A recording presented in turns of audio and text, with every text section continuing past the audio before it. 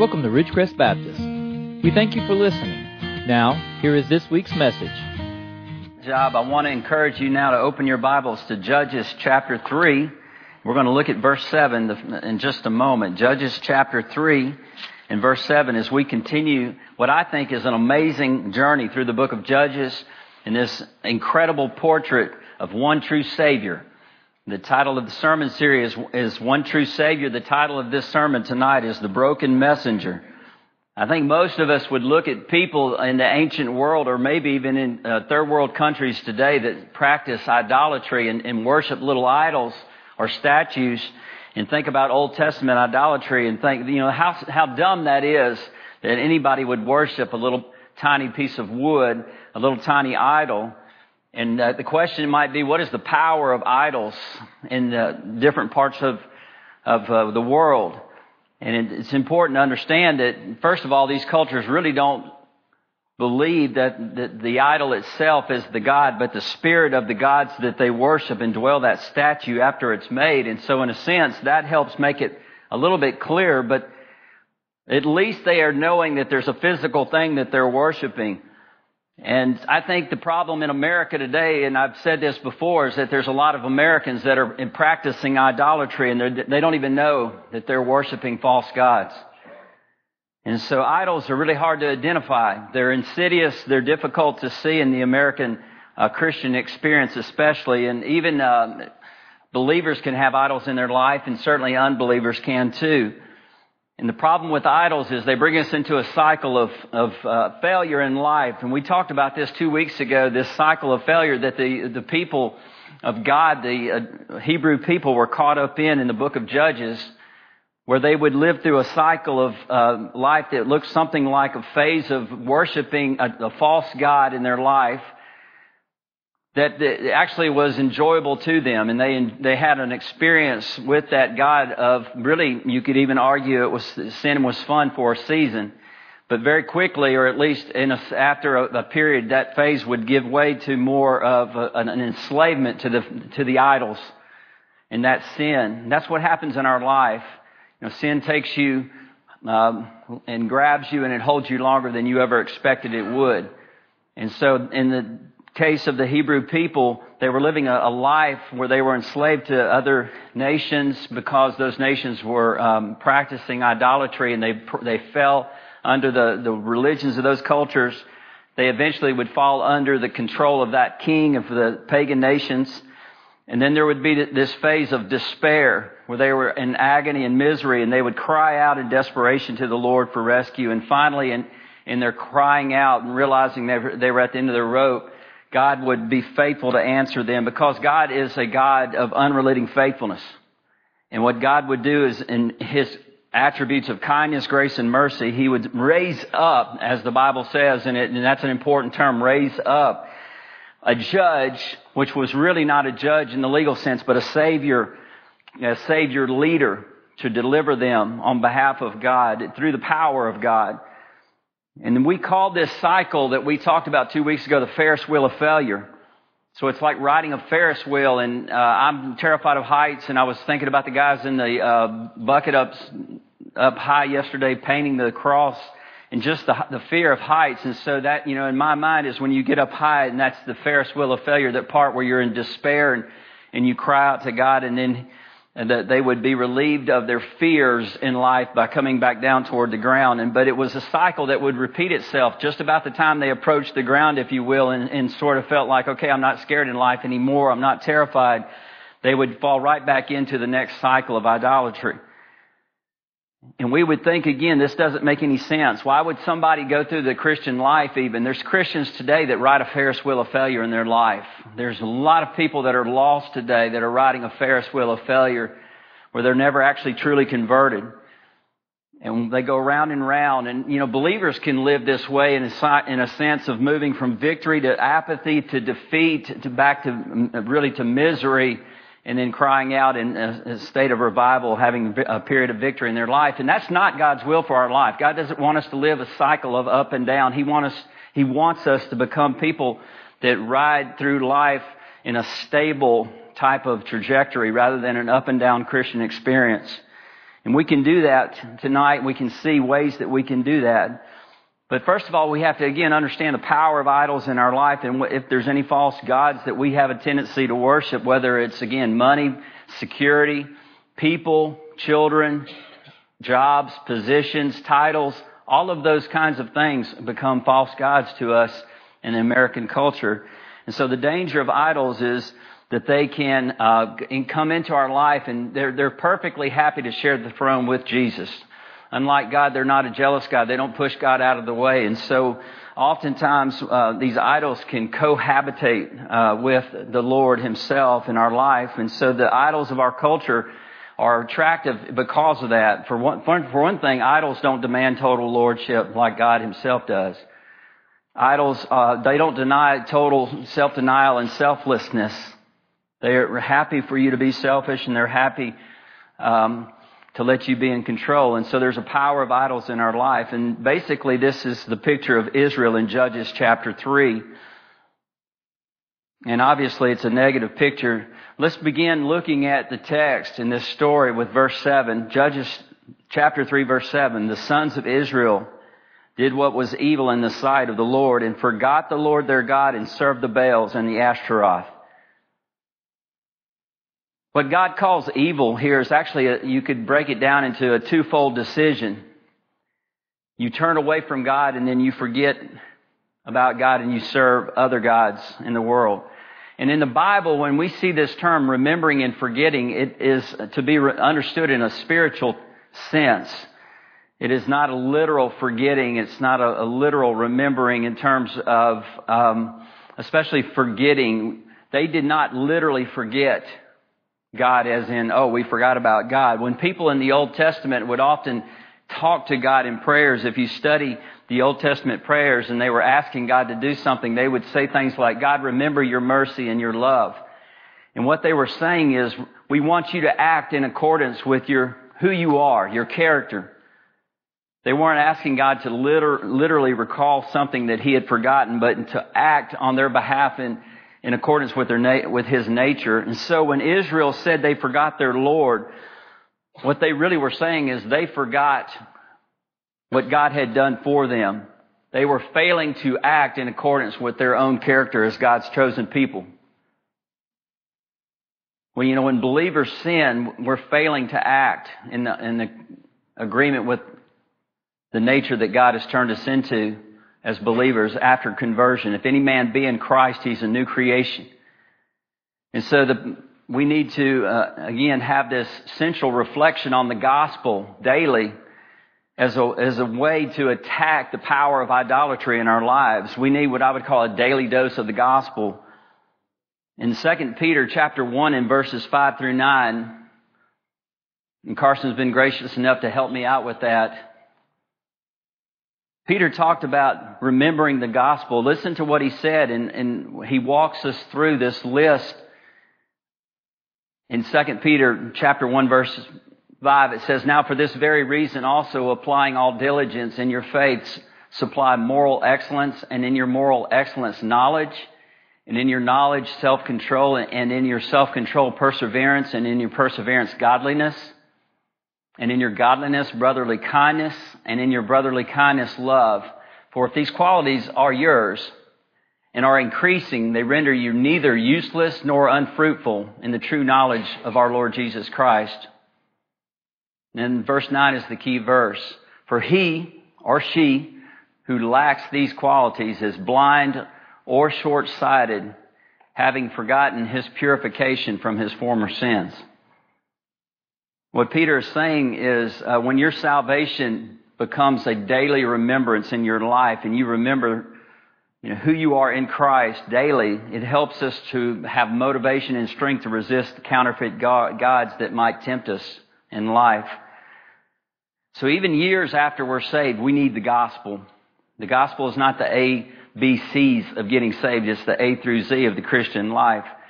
And in Judges chapter 3 verse 7, it says that they worship Baal and Asherah.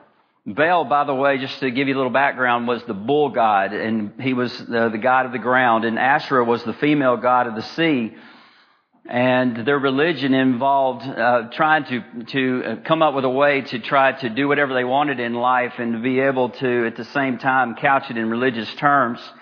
And so what they came up with was this idea that it was ritualistic uniting of the bull and the sea together in these ritualistic events. And we'll just leave it at that, where the worship of idols was promoting the ritualistic unification of Baal and Asherah. And let's just say this, there was no shortage of men in that church, all right? It was a popular religion, and it kind of helps explain why this practice was so attractive to the Hebrew people when they would watch these pagan nations around them practice this type of idolatry. But again, you have this Ferris wheel of failure whenever the Israelites would serve the Baals and serve Ashtoreth. What I'm trying to tell you is that sin leads to emptiness, and it will lead to darkness in your life. It will lead to despair. And God's will is not to prohibit fun and pleasure in life, but to give us the enjoyment we seek by doing it God's way. And so in chapter 3, verse 8, the Bible says that they were in despair and they were finally sold into the hands of an evil king. This king's name was Cushan-Rish-Athaim, which actually means double dark, double evil. I mean, he was so bad, he was so evil, he wasn't just evil or dark, he was double dark. I mean, he was, in Southern terminology, show enough dark. He was bad. And he holds Israel for 8 years in misery and despair. And the Bible says in verse 9, when Israel cried out to the Lord for help, the Lord raised up a man to rescue them. And his name was Othniel. Othniel, he was the first savior of Israel that we call a judge. And Othniel is an interesting name because it actually means the Lion of God. And it says that he was empowered by the Holy Spirit.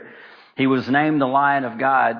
And he was from the tribe of Judah. He was the Lion of the tribe of Judah, full of the Holy Spirit. And he is not described in any negative terms.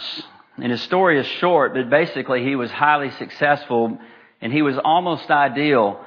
And if you read through this chapter later on, what you're going to find is that in verse 11, he was able to lead them to see rest for 40 years. And so if we were telling this story, we get to this place and we think the land had rest for 40 years in verse 11, and we think, whoo, well, we're so glad that's behind us, and we're thinking we're so thankful that everything ended happily ever after, and the story comes to a close there. And then we unfortunately have to read on, and it says, and Othniel, the son of Kenaz, died. And so our Savior has died, and He's dead, and He's gone, and He's left us alone. And what we need in life is more than a human Savior. What we need in life is a Lion from the tribe of Judah. He'll never leave us nor forsake us. And if He dies, He'll come back to life again. And so Othniel is dead, and that leads us into the main story I want us to look at tonight, and it begins in verse 12, and I'm going to read verses 12 through 14. It says, now the sons of Israel again did evil in the sight of the Lord. So the Lord strengthened Eglon, the king of Moab, against Israel because they had done evil in the sight of the Lord. And he gathered to himself the son of Ammon and Amalek, and he went and defeated Israel, and they possessed the city of the palm trees. The sons of Israel served Eglon, the king of Moab, 18 years. So sadly, the Ferris wheel of failure continues, and we're back on it, going right back up again. When we had the opportunity to get off at the bottom, we opted not to, and here we go again. And once again, the cycle goes back up, and this time it's not quite as fast as it was the last cycle around the Ferris wheel of failure. Last time it was 8 years, but this time it was 18 years of misery and wasted life. This is a picture of us when we choose anything over total obedience to Christ and total surrender to Christ and the lordship of Christ in our lives. And it says in verse 13 that God's people lost the city of palms. That was Jericho. And if you know your Old Testament stories from the book of Joshua chapter 6, the previous book of the Bible, what you would remember is that Jericho was this place where the walls came down, just like we sang about a minute ago. It was a place where Joshua had led the children of Israel to walk around this mighty fortress with walls that is wider than this room is, and made of solid stone. And for everybody it seemed impenetrable, but they walked around that, as you well know the story, and the walls came tumbling down. And it became a symbol of one of the greatest victories of Israel, of all of God's supernatural work in the life of Israel. It was Jericho. And Eglon, this evil king, Eglon sounds bad. Eglon, that's bad. He's now in the city of Palms. He's in Jericho. And it's a sad story because it shows that sin has caused the retaking of territory that once was a symbol of victory in life. And so God proves himself once again to be faithful, as we see here. Look at verse 15. It says, "But when the sons of Israel cried to the Lord raised up a deliverer for them, Ehud, the son of Gera the Benjamite, a left-handed man." And again, in mercy, in grace, in kindness, God raised up Ehud from the tribe of Benjamin. And to the original readers, this would be striking because it says he was a left-handed man. You see, the word Benjamin, the tribe of Benjamin, a Benjamite, was proud of the fact that he was a Benjamite because it means son of my right hand. And Benjamin was the son of the right hand, and the Benjamites were proud of that fact because in biblical terms and biblical symbology, the right hand is the right hand of honor. It's the hand of strength. Now, I don't mean to belittle anybody in here that's left-handed, but across the times of ancient history, and there's been a lot of famous people that have been left-handed. And one of the most famous that we're all looking forward to watching in a few weeks is our man Tua, right? But over time, if Tua had lived back in the day, they would have said, Tua, you can't throw the ball with your left hand. You got to put it in your right hand. They forced people to become right-handed because the right hand was the hand of power. It wasn't an option really to be left-handed in the ancient world. And if you think about a famous text of the Bible, is Psalm 110, where Jesus quoted a psalm where he talked about this with the Pharisees. Jesus asked the Pharisees, who do you think the Messiah is?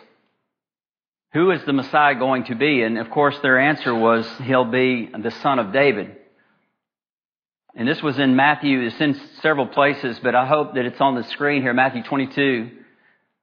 This is Matthew 22 and verse 43 and 46. And here's what Jesus said. Jesus said to them, that's the Pharisees, "Then how does David in the Spirit call him Lord, saying," this is Psalm 110, in verse 44, "The Lord said to my Lord, sit at my right hand until I put your enemies beneath your feet." If David, this is Christ talking, Jesus said, if David then calls him Lord, how is he a son? And this is one of my favorite verses. No one could answer him. No one was able to answer him a word, nor did anyone dare from that day on to ask him another question. All right, so Jesus has the remarkable ability to end the questions. But in this case, he was showing them that the Messiah was said to be by the Father divine. The Lord said to my Lord, Yahweh said to Adonai, sit at my right hand. I'll do it this way for you. Sit at my right hand, the place of honor, the place of power, the place of strength, until I make your enemies a footstool. It was a messianic prophecy. And the beauty of it is we have this Trinitarian picture where it's David in the Spirit is able to write this Scripture. Jesus elevating Scripture in Psalm 110 to a divine hand of God, writing by the power of the Holy Spirit. And the answer they gave was, we don't know what your answer is. The Pharisees said to Jesus, we don't know what your answer is, but one thing we do know is that you're not the Messiah. Because when the Messiah comes, He's not going to be weak. He's not going to be a carpenter, and He's most certainly not going to be from the Galilee, and nothing good comes out of Nazareth, Nathanael said. He's not from Nazareth. He's not a lowly carpenter. He's not born out of wedlock like you were. He's not weak. He's powerful. The Messiah that we're looking for is going to overthrow the Roman Empire and give us political freedom and liberation and usher in our blessings and material wealth that we deserve as God's people for our righteousness. So we're not looking for a weak and powerless Savior. We're looking for a powerful warrior king. And so we know that the right hand is that place of strength. And the readers in Judges, when hearing that, would have reacted much more by surprise than we would, because we don't think anything about people being left-handed. It's normal. So we just would see that as, oh, what's the big deal? That's just a comment. It's kind of I guess it's just a neat fact about Ehud that he was left-handed. No, remember, there's nothing in there that's not in there for a reason.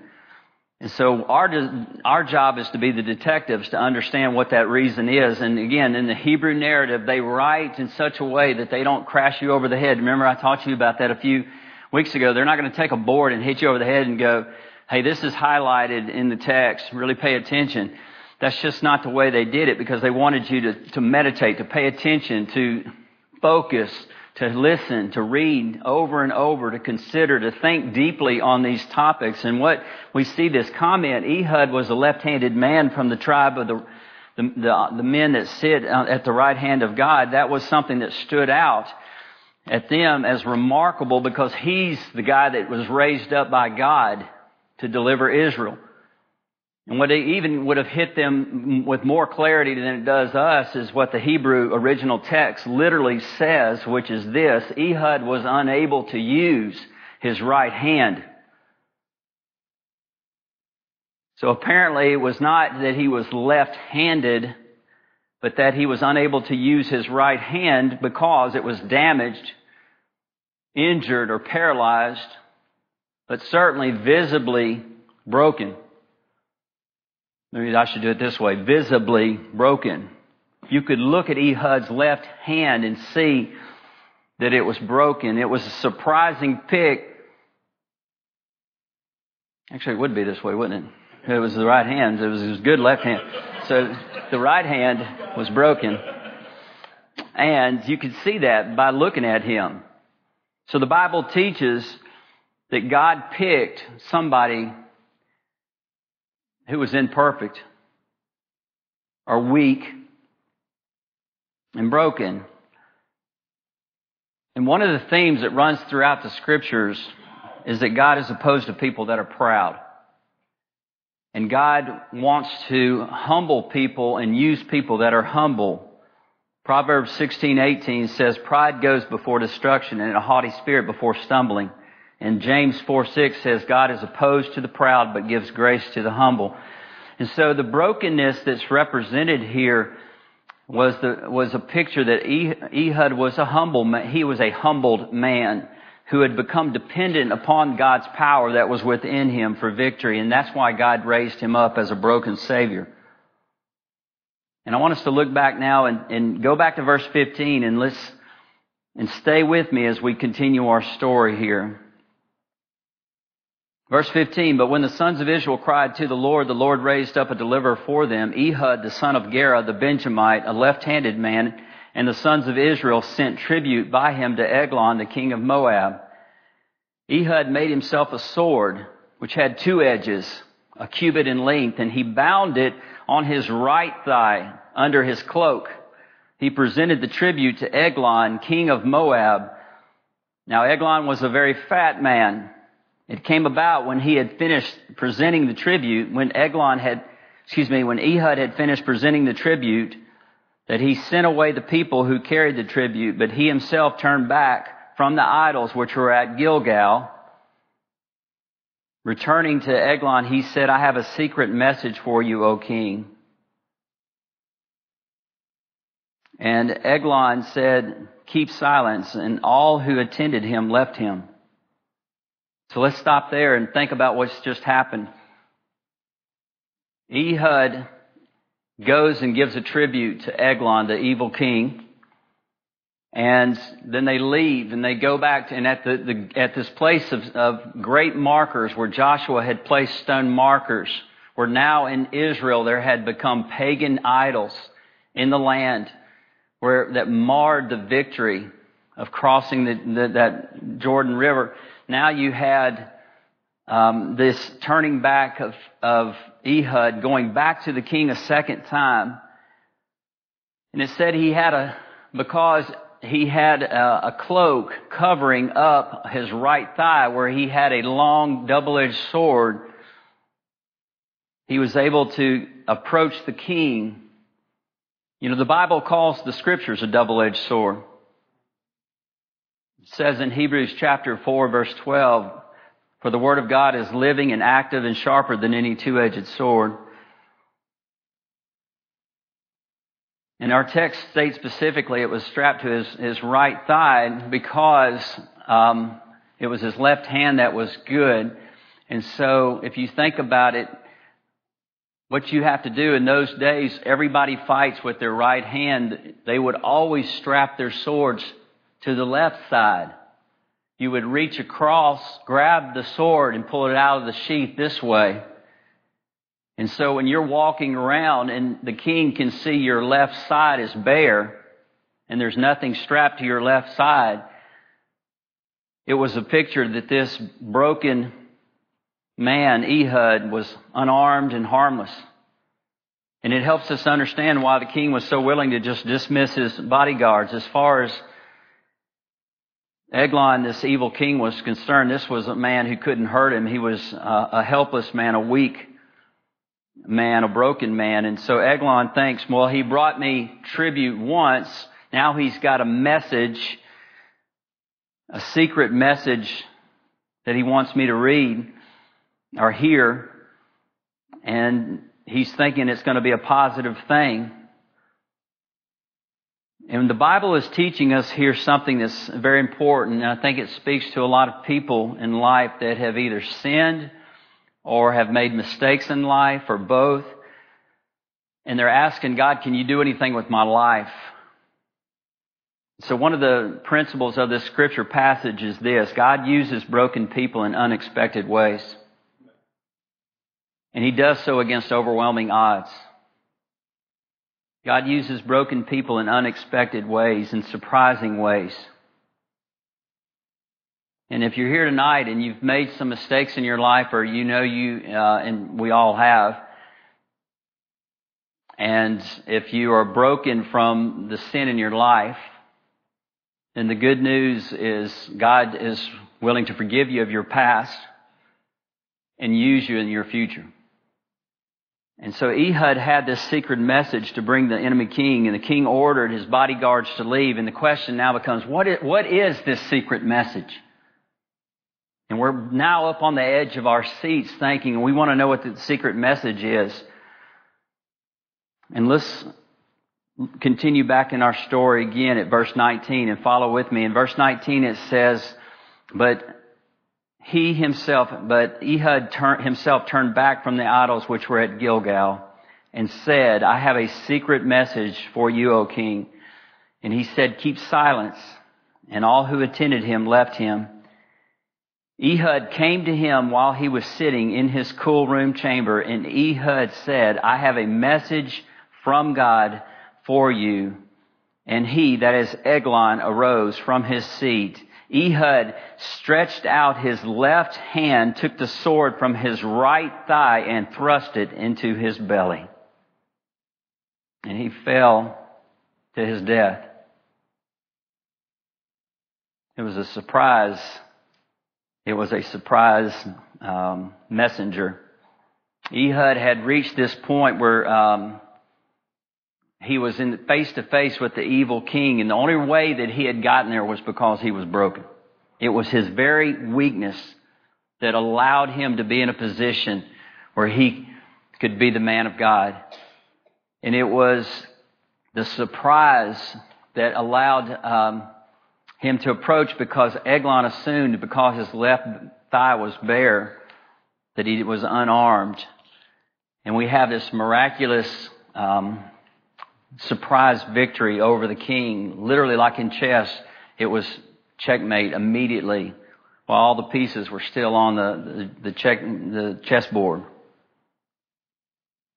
And so, as the story goes, and you can read it later on, Ehud escapes down a passageway by locking the doors. He climbs out the window and he escapes in the darkness of the night, and he travels back to the men of Israel, and he rallies them and says, "Come and follow me. God's on our side." And look at verse 26 and we'll finish the story. Verse 26 says, "Now Ehud escaped while they were delaying, and he passed by the idols and escaped to Shirah. It came about when he had arrived that he blew the trumpet in the hill country of Ephraim, and the sons of Israel went down with him from the hill country, and he was in front of them. He said to them, 'Pursue them, for the Lord has given your enemies, the Moabites, into your hands.' So they went down after him and seized the fords of the Jordan opposite Moab, and did not allow anyone to cross. They struck down at that time about 10,000 Moabites, all robust and valiant men, and no one escaped." Verse 30, "So Moab was subdued that day under the hand of Israel, and the land was undisturbed for 80 years. What a surprise message that was. The story teaches us about our own brokenness and how God can redeem us from our own brokenness if we repent. And that's why on your sheet I wrote a truth. And if you have a note sheet, I had this key takeaway from this story, and I called it God's truth. And I'm going to fill the blanks in for you here. God's truth in this story is that God can redeem the deeply broken and bring surprising victory against overwhelming odds for the praise of Christ, our one true Savior and King. God can redeem the deeply broken and bring surprising victory against overwhelming odds for the praise of Christ, our one true Savior and King. That's the purpose of God's truth here. And I just want to drive home the word "can," because you have to be willing to admit that you're broken. If you're not willing to admit you're broken, you can't be redeemed. If a person says, "I don't need a Savior, I'm not broken, I'm not so badly broken that I can't fix it myself," then you're never going to be saved. You're never going to be born again. To be born again requires you to realize you need a Savior. You have to be redeemable. And tonight you have to come first and foremost to God and say, "God, I need your help in life. I need you to not just give me a little help, but I totally surrender to my life to you as Lord." And you can be redeemed if you repent in that way and humble yourself in that way. That's part of the purpose of the story. But the greater purpose, and again, for a believer, if you're already saved, it's an encouraging story of how God uses our sin. It also speaks to how God uses our weakness, our personality weakness, maybe a lack of talent that we think we don't have to serve God. And God is saying, "In my power, in my strength, your brokenness can actually become a strength." So there's an application to both unbelievers who are lost and separated from God and broken by sin and shame, as well as people who are broken in life from just their weaknesses in life and the problems of life. And God wants to redeem those to bring victory to you, to get you off of Ferris wheel of failure. And it requires, again, the same application. Because Christ gave His all, we give all of our worship to Him as our one true Savior and King. And in doing that, we begin to move out of a cycle of up and down and move toward a life of victory that's more stable. And those are two good principles that God wants us to take home and permanently understand from the story of Ehud. But there's one other great purpose of this story, and that great purpose is to point you to the work of one person. We need a Savior who can win our salvation like Ehud did in the face of overwhelming odds through his weaknesses, but we need one who's not going to eventually die and leave us. Ehud teaches us that his brokenness allowed him to have that surprise message, and there was victory there, but then he's going to die, and he's not going to be the last Savior, because as we're going to see, they're going to go back into idolatry. Ehud was a human person. He was not even the right human choice. I mean, he was left-handed. He was not powerful. He was weak. In the same way, God works a surprising victory out through our Savior, because God offered us the ultimate rescue in life in a surprising message as well. Our Savior, He came to earth in a very weak way, did He not? Did He not enter into the divine Son of God, entering into the nature of man in a manger of all places? But this was prophesied. The prophet Isaiah said 800 years before the Lord that the Redeemer, Savior King, the Messiah, would be a broken man, a weak man. You know Isaiah 53, verses 1 through 5 says, do you have that, brother? This is Isaiah 53. Who has believed our message, and to whom has the arm of the Lord been revealed? For he grew up before him like a tender shoot, and like a root out of a parched ground. He has no stately form or majesty, that we should look upon him, that is the Messiah, nor appearance that we should be attracted to him. There was nothing attractive about the Lord Jesus, the Bible says in Isaiah 53:4. And then we have Isaiah 53:5. But he was pierced through for our transgressions. He was crushed for our iniquities. The chastening for our well-being fell upon him. By his scourging, by his stripes, we are healed. You see, what happened was Jesus became weak on our behalf. He was the ultimate left-handed Savior. He was crushed for our iniquities. And the Bible says on the night before his crucifixion, the Lord Jesus took a loaf of bread and held it before his disciples and said, "This is my body, which is broken for you. Do this in remembrance of me." And he went to the cross the next morning, and he bore the wrath of God on your behalf. And he died in weakness. But on Sunday morning, the Lord Jesus walked out of the grave in power.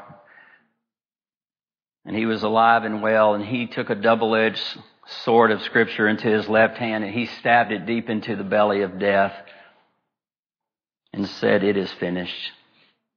O death, where's your victory? O death, where's your sting? But thanks be to God who gives us the victory through our Lord Jesus Christ, our one true Savior. Pray with me.